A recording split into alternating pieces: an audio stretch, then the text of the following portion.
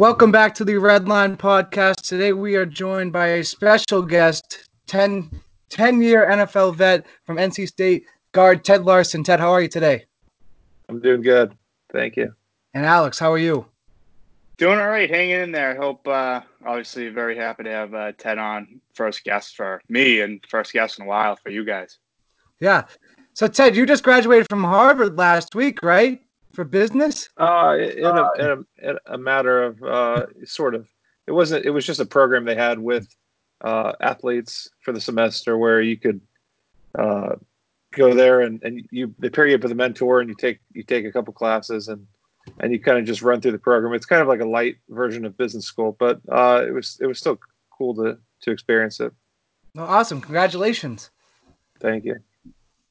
You know, it's something like an avenue for, sometimes NFL players don't get the best rap, so to say, off season, whatever. Obviously, you're going to Harvard, taking, some kind of program. That's awesome. But Ted, you'd be surprised. We have more in common than you think. At one point, I just got my boater's license down in Florida to ride jet skis, and I believe you were a licensed boater right now or at some point in Florida. But I was reading about you a couple nights ago, and you're a lifesaver. I mean, a couple of years back at Honeymoon Island, I guess you're just a lifesaver. I mean, can you go back on that day there? I mean, I was shocked.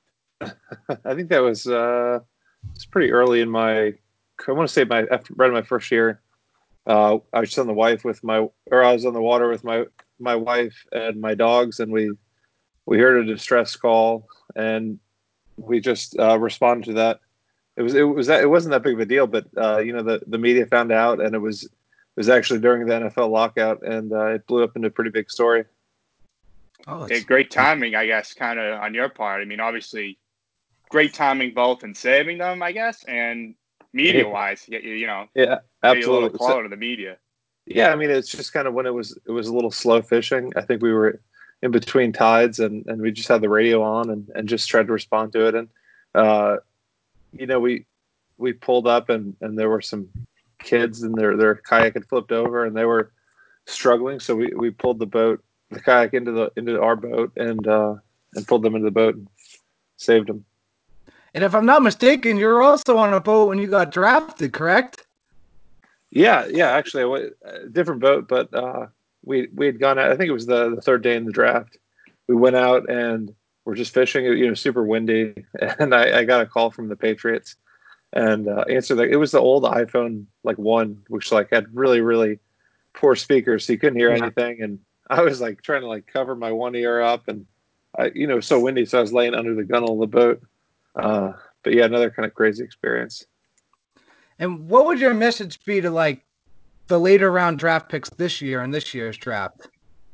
I think this year it's tough because with the corona, there's no off-season program. All the learning's done via video conference. So, I mean, you can't control that, but you can control how much you study and how much you work out on your own. So, I'm sure if those guys show up in shape and they know the playbook, that's about all they can do. But it's definitely going to put them at a disadvantage compared to normal.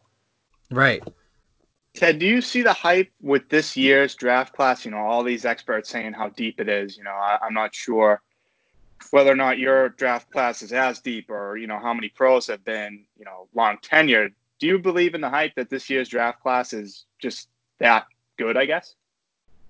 I mean, it's tough to compare a college draft class that hasn't played, any snaps, but I'm sure there's some talent in it. And I don't pay a whole lot of attention to college football, so it's tough for me to say. I can speak on my draft class and in particular the class we had at the New England Patriots. It was a pretty deep class. We had Rob Gronkowski was in it. We had Aaron Hernandez, so it was a pretty wild draft class. But of that class, I think just 3 people are still playing from that class.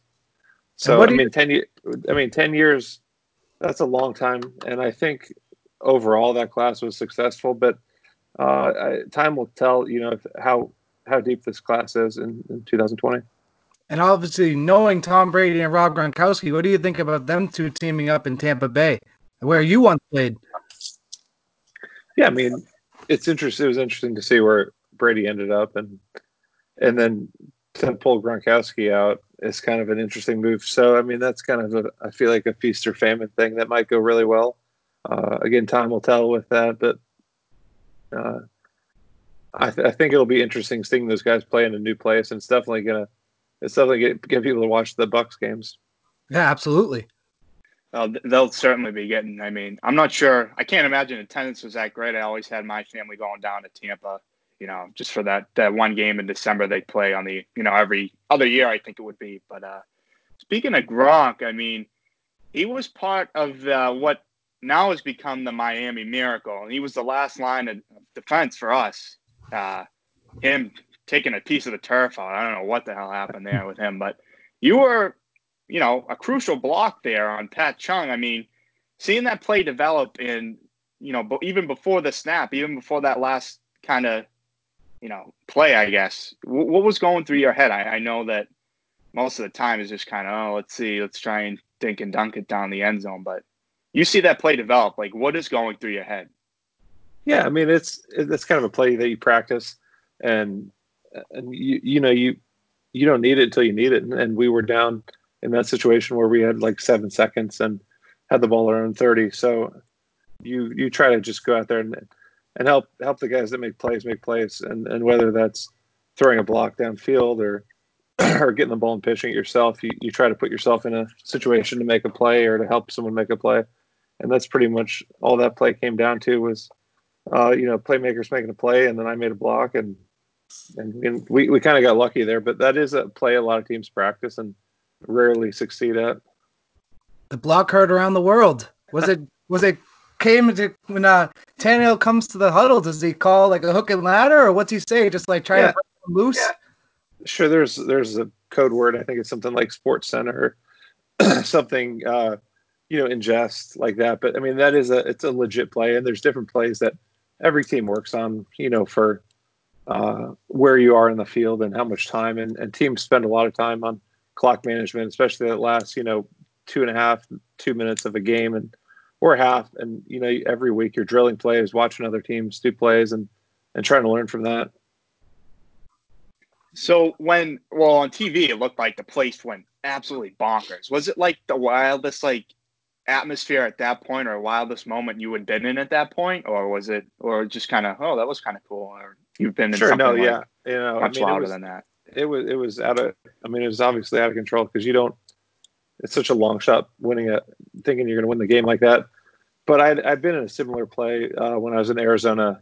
We were in a playoff game in 2015 against Green Bay where the game went to overtime, and Larry Fitzgerald made a couple great plays to win the game. So, I mean, they were both crazy plays. It's cool to have walk-off plays like that where the game just ends on your accord like that. But, I guess playing 10 years, you're kind of subject to a couple crazy plays like that.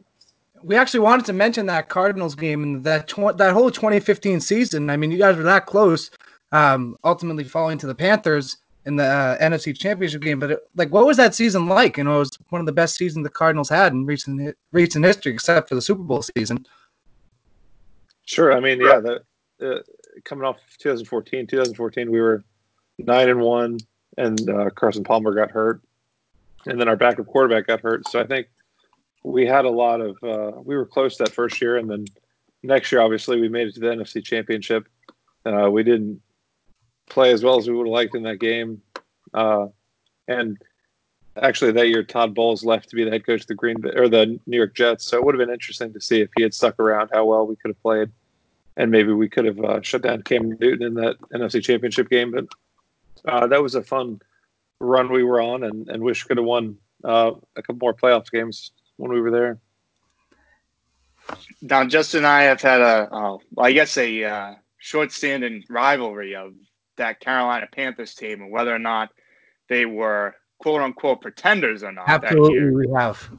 But I just want to get your say on that game. Were they that legit? I mean, I can't imagine that they weren't. 15-1, making it to the Super Bowl, just coming up short. I mean, from your experience in that game, were they the team to beat? Were they the legit team, or did you guys really let that opportunity slip? well, we definitely let it slip, but I think that we were unable to contain Cam Newton, and Cam Newton was such a dominant player. He was running all over the field really, but he was running their goal line offense really well. No one could stop him on the goal line. We certainly couldn't contain him. We turned the ball over a bunch. We were still as poorly as we played in that game. I watched I think the NFL has some kind of a documentary on it, and we were about to get the ball right before halftime, and Patrick Peterson fumbled a punt, and that kind of was the nail in the coffin that did us in. But we were down like 10 points, still kind of could come back, and I think that was kind of the final nail in the coffin. But the Carolina Panthers they had a great defense, and we were unable to stop Cam Newton. I think that's the difference between Denver in the Super Bowl and how well they played against him. They made him be a pocket passer, and they took away his feet. And you can see what kind of a passer he is when he's not able to use his weapons and move around like that. And obviously, seeing Cam Newton play, do you think he should be a starting quarterback for a team right now? It's tough to say. It's one of those things where he'll end up in the right situation, I'm sure, and end up probably playing well. I think injuries are a tough thing to deal with when they expect you to be the starting quarterback and you've missed a large chunk of time, and he's missed a lot of time with injuries lately. So it's you get a coaching change. It's tough for them not want to move in a different direction. Yeah, absolutely. And when in that game against the Packers, it was the 2015 season, Aaron Rodgers hits Jeff Janis on that wild Hail Mary. What was going through your head on the sideline there? Yeah, I think we were up like 2 touchdowns even, and kind of just the way the year had gone with our defense. I was kind of joking with our right tackle, like this game, isn't over. And he hit 2 like almost Hail Marys. He was backed up almost to his on the goal line, right? Goal line, yeah, and throws about 50 yards, and then did the same thing into the end zone. So it was pretty unbelievable. You could kind of hear that the air get sucked out of that place on those plays. But luckily, like I said, Carson Palmer and Larry Fitzgerald made some great plays, and we were able to come away with a win on that game. Yeah, he goes across the field. Carson Palmer hits Larry Fitzgerald across the field. He goes all the way like 70 yards and then ended up getting a little flip pass to score. It doesn't get much better than that, right? First drive of overtime. Exactly. Well, he almost, if you watch the play, he almost got sacked. He like rolled out of a sack from Clay Matthews and threw it to Larry, and who's always been kind of a clutch player, especially in the playoffs. Absolutely. And then we ran that little shovel pass to him and scored. It was it was almost like I wasn't ready for us to win the game, I guess. So I don't know if I appreciate, like I just ran inside. I don't know if I appreciated it as much as I should have. So when a play like that Miami Miracle happened, I was like, like this is like a rare thing. So I'm going to really enjoy this. Yeah. And Larry Fitzgerald, obviously a first ballot Hall of Famer. Sorry, I didn't mean to cut you off. No problem. Obviously, first ballot. Gotta be. He's an unbelievable career, and the length of it and the quality of it. Yeah, he's top notch. Absolutely. So, Ted, obviously being a 10-year vet, you've seen your fair share of quarterbacks. I don't know how close you've been looking into this year for quarterbacks, but I brought up a point, I think it was earlier in the week or earlier last week, how, minus New England, I guess there's not that kind of, rotating door of quarterbacks for this year. Everyone's kind of starting to find their spot. What do you have to say for the quarterback situation in the NFL? Past years we've seen so many quarterbacks come and go. Is this the year that we finally get, stable quarterback room for most teams? Well, it's interesting because I think every year there's some shift, and this year especially. You look at Phillip Rivers went to Indianapolis. Andy Dalton, who had been a mainstay of the Bengals, is gone, and then they're going with the younger guy. So it's interesting to see some guys leave, and then the new class come in. I think there's a lot of good quarterbacks in this rookie class and last year's rookie class with like Kyler Murray and this next wave of guys. But I think it'll be interesting to see what happens with these vets on new teams. Brady, and like I mentioned, Rivers, how they do in a new building. Because if you think about it, they've been in the same building for 15, 20 years. It's right. It's tough to adjust, and it'll be interesting to see how they do. And You think of like a guy like Joe Montana or like a Michael Jordan toward the end of their career when they shift. Does it kind of tarnish their reputation or their supreme level as such an elite player? Do they elevate the players around them? And being a teammate of Ryan Tannehill, what were your thoughts on his wild run last year with the Titans last postseason? Obviously, he did tremendous, right? Like, absolutely. I mean, he did well. That team runs the ball really well, and they kind of play towards his strengths. You know, as a play action passer, and they have a good defense. And he stepped in and played really well from a backup role. So I mean, I'm interested to see what he can do with the whole year. And he's obviously a tremendously talented quarterback. He's first round pick and got into some injury problems, and just like Cam Newton, you know, he found a new home and ended up playing well. So, you know, obviously happy for him. Yeah. Do you think his star kind of was underutilized in Miami? Yeah, I mean, if you think about 2016, the year before I got there, they were 10-6 and went to the playoffs. He tore his ACL that year and then opted not to have surgery. So I think he maybe was trending upwards, and then 2017 he gets hurt in training camp. So to miss, you know, a year and a half, 2 years of football is tough. And I think sometimes it's good for people to move on and go to a new situation, you know, and they took the pressure off. He was the backup quarterback, and he was able to kind of find his groove again. Is that kind of all you think he needed? Really, was a change of scenery? Yeah, I mean, he'd been through a tremendous amount of coaching changes, and right. And I think, to just move on and move to a new city might be a good way to shake things up and get a change. And you look at guys, and there's been situations like that where they were a first round pick, and you kind of just remove them from that situation, and they end up playing really well. Yeah. You know, obviously, you know, the options starting to roll out for quarterbacks this year, whether teams are picking up their options or not. You were in the room with Mitch Trubisky at one time in Chicago. Them not picking up his fifth-year option. I mean, this guy was supposed to be – he was built to be the franchise, I guess, kind of deal. But what are your thoughts on them not going with the fifth year, whether or not they, you know, re-sign him or, you know, let him say, hey, prove it, and we'll talk later? Yeah. I mean, I think he doesn't there's been too much inconsistency with that. You know, they made some moves to move up in the draft, and he, even in college, I think he had a limited resume, but I think the fifth year option, it's so pricey with those top 5 or 10 guys. I think it's something like 24 million or something.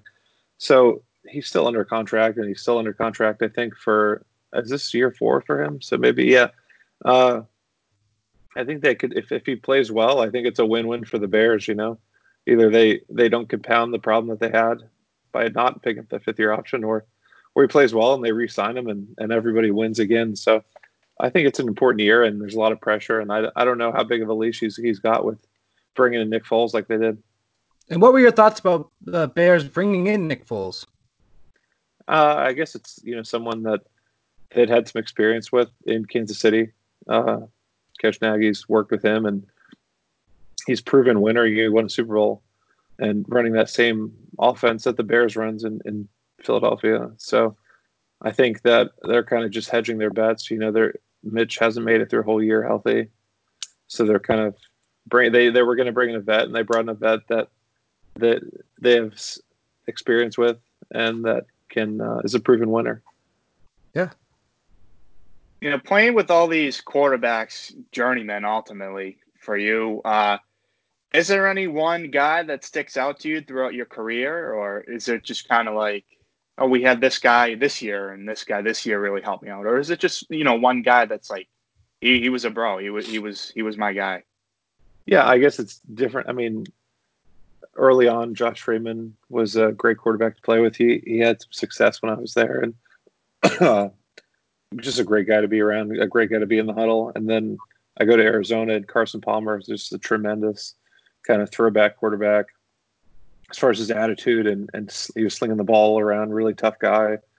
And then Jay Cutler in Chicago. I know a lot of people have mixed opinions on him, but my time with him in Chicago and Miami were tremendous. So yeah, Jay Josh and Carson were kind of my favorite quarterbacks I played with. And Jay Cutler, you mentioned he kind of gets a lot of mixed emotions. Like, is he really this bad of a guy that people make him out to be? I mean, I don't think getting a divorce is going to help that image of him. No.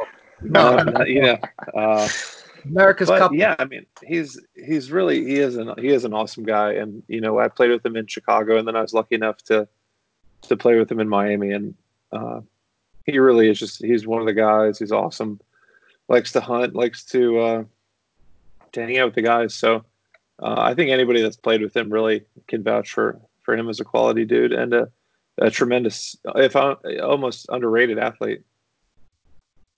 Did the Smoking Jay meme ever make it to the locker room? Like, oh, Jay, look at this picture of you with a cigarette in your mouth. Did that ever make it mainstream for you guys? Or?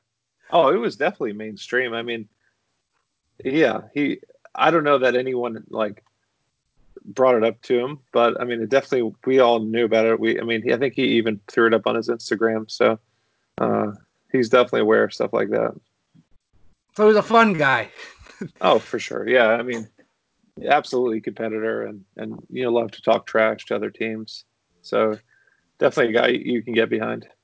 Now, who do you think's a better trash talker, him or Phillip Rivers? I guess, I mean, that puts me in a little bit of conflict because Phillip Rivers is an NC State guy. Oh, yeah. But he's got Phillip Rivers he's got like some legit trash talking. I mean, I think he like lives for that. And I think back to when, he's trash talking fans a couple of years ago. I mean, I think he's got that wrapped up pretty good. I think he's a pretty elite level trash talker. Yeah, him and Richard Sherman, I just feel like are at the top tiers there. Yeah, I mean Richard Sherman. I actually just saw a clip of him trash talking Trent Williams and getting punched in the face after. Yeah. And now they're teammates. How's that work out? That's exactly. Yeah, that's what it was about. So, yeah, I mean that's almost annoying. It's like he's kind of built his career on successful career, but he's built it on trash talking. With the whole Crabtree after the the playoff game against San Francisco, and then yelling at the reporters. Oh, yeah, I mean, him and Phillip Rivers are up there. Yeah, I mean, then he put himself on the mainstream with that play and then that interview after. Yeah, poor Aaron Andrews. But back to Chicago, like you said, you played with Jay. I mean, what has been their problem after Jay? They just haven't really found. I mean, if you want to say Trubisky's been their guy, I mean, he kind of by default has been. But what has it been their problem bringing in, big money Mike Glennon at that point, Chase Daniel too? What has been their? I mean, they signed into wouldn't say huge contract. It was a pretty big contract for backup years ago to bring him in. Yeah, that was a huge. I think that was again just a flyer. It's it was 1 year deal where a lot of money in that 1 year, but they were kind of free of him the next. And if he had played well when he had started, and he was mainly a backup in Tampa, so they bring him in, and I guess he think it's like if he plays well, then we got him on the cheap, and if he doesn't, then he's gone. And that's kind of what happened. And I don't know that he ever had a legit chance to be that quarterback. They drafted Mitch with the second or third pick of that year draft, and I think Mike was happy to make that money when he was there, but I don't know that he ever had a chance to be that franchise quarterback, and that was coming off of Jay. If you think about it, Jay had like 5 head coaches, 5 offensive coordinators when he was in Chicago, so a lack of continuity definitely hurts that place. But I mean, they've definitely got a good defense. They can run the ball, so they're set up to where they might be able to make another run like they did in 2018. If it wasn't for that double doink, who knows what would have happened? Yeah, that was rough. I mean, I think that was rough for them to get over last year. They definitely. I mean, it was like day one. They showed that clip, and it's one play. There were a lot of other plays in that game that it doesn't have to come down to a field goal, but it is what it is. And I think they found a good kicker in Eddie, and they were able to move on. He made some even a game-winning kick last year. So again against Denver, he had one, and sure. Yeah. Yeah, pretty deep one. And obviously, being drafted by the Patriots, was there one lesson that you really learned from Bill Belichick during your? It wasn't a long time with the Patriots, but during that time with the Patriots, is there one really thing that you learned from Coach Belichick that you really stuck with you? I mean, sure, there was all kind of like football lessons and stuff, but with that situation, it kind of let me know that how much of a business professional sports are, and that you can be drafted by a team and end up cut a couple months later. And luckily I was picked up by Tampa, but for me, it kind of like that was my orientation into the league. That hey, jobs aren't secure, and that you have to go out and compete and play well to keep your job or to get a job. So if anything, it kind of just let me know that the business aspect of it. And when I was able to get picked up by Tampa, I had a fresh start. Even though I'd only been in New England a brief time, I had a fresh start and a new outlook, and I was kind of definitely head on a swivel, knowing that that's a possibility. Coming from Florida, I believe you're just a couple hours north, if I'm not mistaken. But going down, getting cut by the Patriots, and then you're like, oh man, what do I do? And Tampa's just right there to scoop you up. I mean, you being a rookie at that point, was there anything better than going back home and playing for the hometown team? I guess hometown team, but yeah, anything better than that?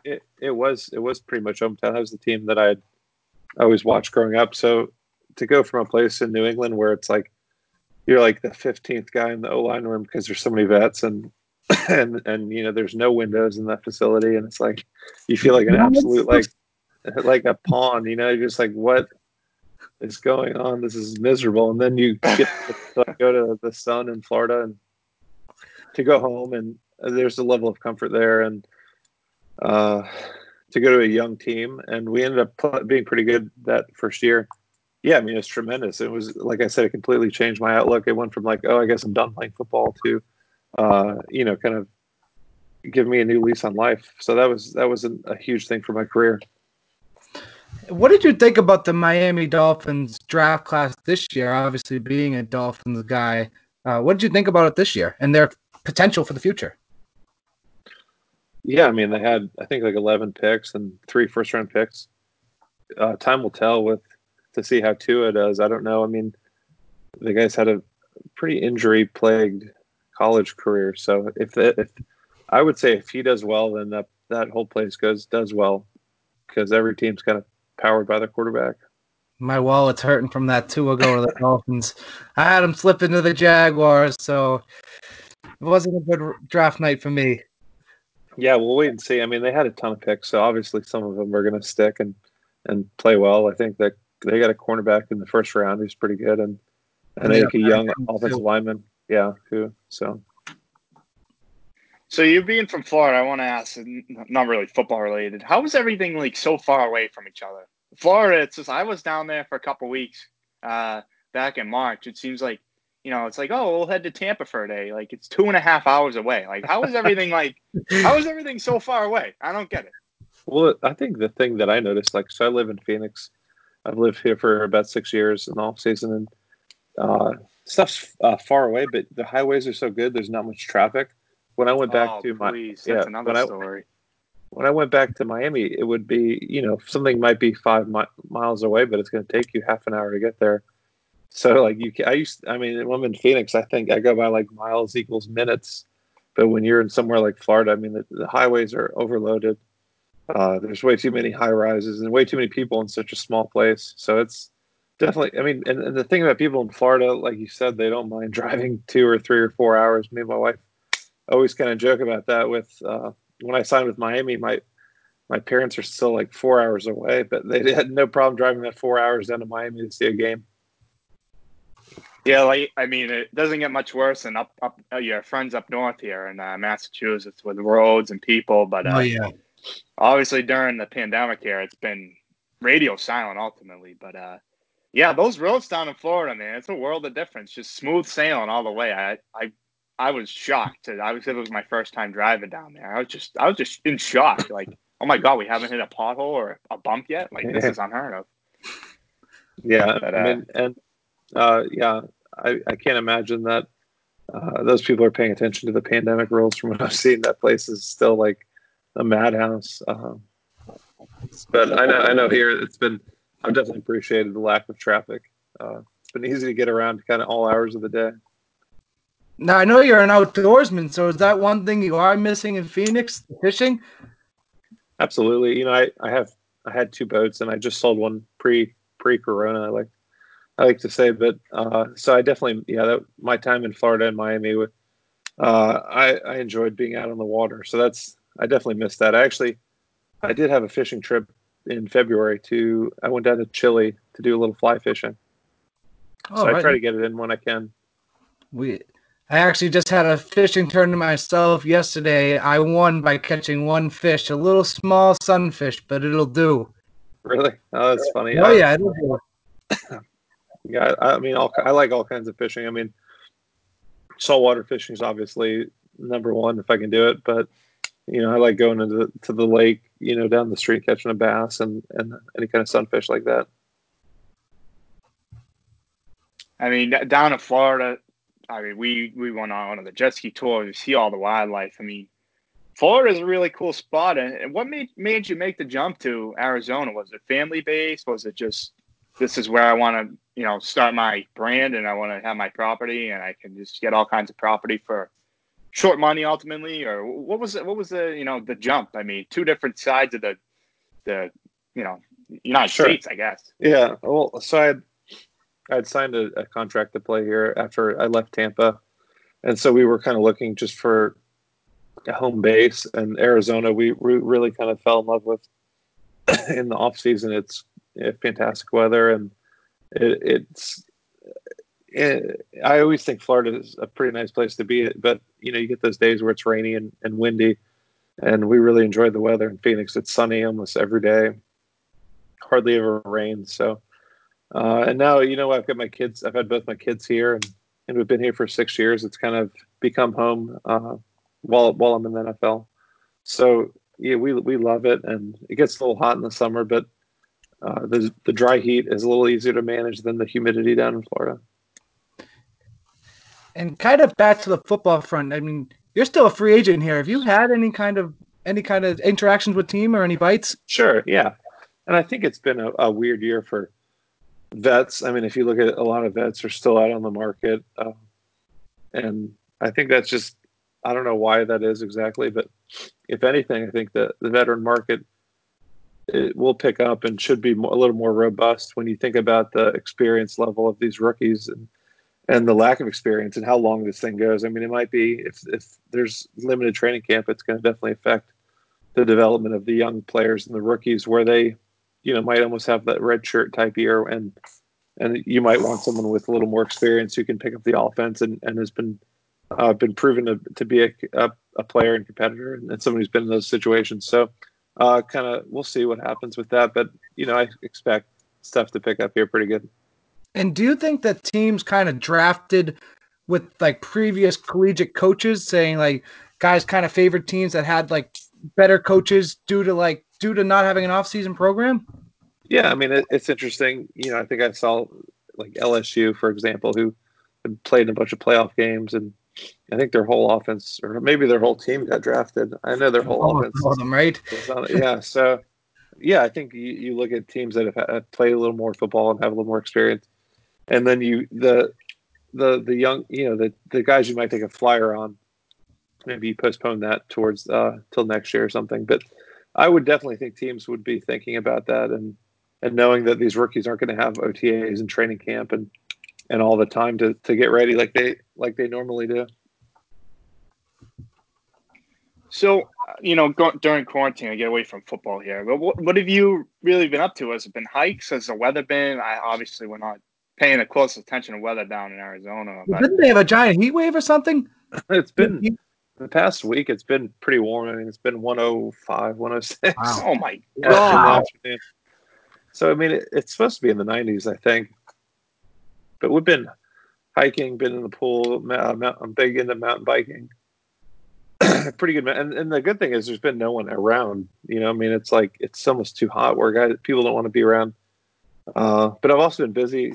So I graduated in 2009, but I was close to finishing another major, and so I've been kind of spending my semester taking a bunch of classes. I think I've taken like, I don't know, by the time the summer will be over, I would have taken like 9 or 10 classes and to finish this economics degree, because truth be told, my GPA was not fantastic in my original undergrad. So I've gone back, and I'd like to apply to go to business school. I'd like to go to a top graduate school when I'm done playing. So I'm using this time to boost my GPA and get a decent degree. And so I've been pretty busy with the school stuff, but that's kind of wrapping up with this spring semester is almost over, and just got a couple more classes this summer, and I should be all done with it. And back to kind of the school thing, you were recruited as a defensive lineman by NC State, correct? Yeah, and I played D-line for the majority of my career there. And what kind of like made you make the switch? Was it one certain thing? Did they need offensive players?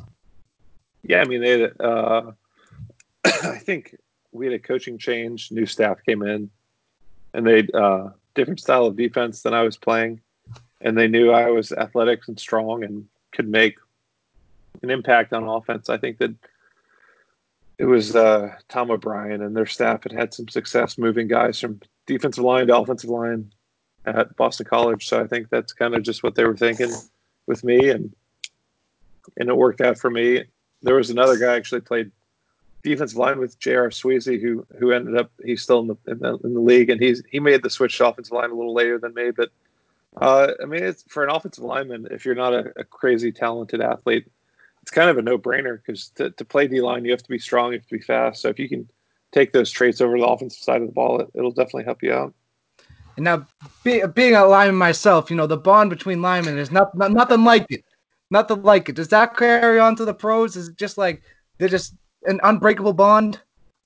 Oh, sure. I mean, especially being in the line room, it's a tremendous group of guys usually, and egos are removed, and you can just shoot the shit, and that's kind of what it's all about. And that's what I think guys are missing right now. Usually we're busy with OTAs and can just kind of shoot the breeze with people and hang out on the weekends. So the guys are definitely missing that aspect of it. So going towards, your schooling right now, I mean, seemed like you got everything wrapped up to say, you got everything figured out. Coming to life after football, what is the plan with all these majors? What's the next step? I mean, obviously, it seems as if you have a lot left in the tank. You're just waiting for that one phone call, which I'm sure is, bound to come. But what is the plan with all these, with all the school time log, boosting the GPA, getting these degrees? What is the plan? I'd like to apply to graduate school to go to get my MBA. So it's pretty competitive process. So that's why I'm trying to help myself out with the boosting the GPA right now to get ready for that application. And that'll probably come in probably 2 years. I'll probably take the GMAT next year, and then apply either next year or the following year. I've had a couple of buddies who have retired. They've had success applying, and even some finishing graduate school. And I think it'll just kind of fill in the gap of, so for me, I've played 10 years in the NFL, and I've had a ton of experience with competitive situations and leadership. And I think just filling in that kind of that business aspect that I haven't been as privy to and kind of filling in those gaps in my education is kind of what I'm aiming for. And then from there, I'm not really sure. So I'm trying to be as prepared as I can going into make that transition, because it comes fast, and we'll see what happens. Do you have like a desired location of teams that you'd want to go to, or at this point is it kind of you go anywhere? Yeah, at this point for me, I'm not super concerned with where. I mean, ideally, you go to a team that is going to play well, and isn't going to tank. Yeah, they're not tanking. But really, you look at a team where you can contribute, where you might have a chance to play a little bit, and where you can hopefully make that team. That obviously you go to a team where there is a spot for you. So definitely some stuff you look at like that. Absolutely. The Tampa area code comes on the phone. I mean, they still got some empty spots on that line to help TB12 out there. I mean, are you on the first Sure, plane yeah. over there, even in the midst of all this? Are you in that? Are you on that plane? I think my wife might be remiss to be that close to my family, but like a job is a job kind of thing. And I have experience. I still have my family that lives in that area, and I have experience with Bruce Arians is there now, and that whole staff. So there is some carryover from the Cardinals. So I mean, I was close to actually going there last year if I didn't go to Chicago. So yeah, that's a possibility, and I'm not opposed to going anywhere probably. And have you had any contact with Bruce Arians? There's people on the staff that I'm still friends with, so I speak to I'm in contact with those people. But yeah, I mean, Bruce has made a resurgence. He took a year off, did some TV, and I think he kind of fell into the right situation in Tampa. So I think they're kind of building a good thing there, and he got a veteran quarterback who is going to allow him to do some of the things he likes to do. So real quick from us, I know you just mentioned how Bruce Arians went over to TV this offseason. TV, the big talk has been Tony Romo cashing out.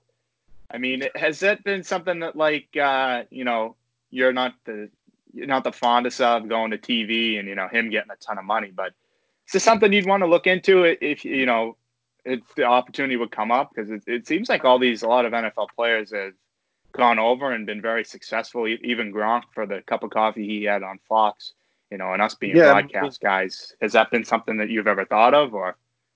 I mean, I think it's a great option. Some guys are super comfortable in front of the camera and they've got a lot to say. I don't know if kind of my career, it's been like I started off in New England, so it's like say less, like say nothing. So some guys like love to talk ball. Like I played with Dan Orlovsky, who does a great job for ESPN on ESPN, and I think he's being contributed, or he might contribute on Monday Night Football. He does a great job. He's smart and well put together with everything. So some guys do well with that and kind of fall into it. And then I talked to Kyle Long this morning. He said he might be doing some broadcasting stuff too. He's another guy that loves talking, and he's always streaming. He's always kind of in that medium. So for me, I think like a radio thing. I don't know.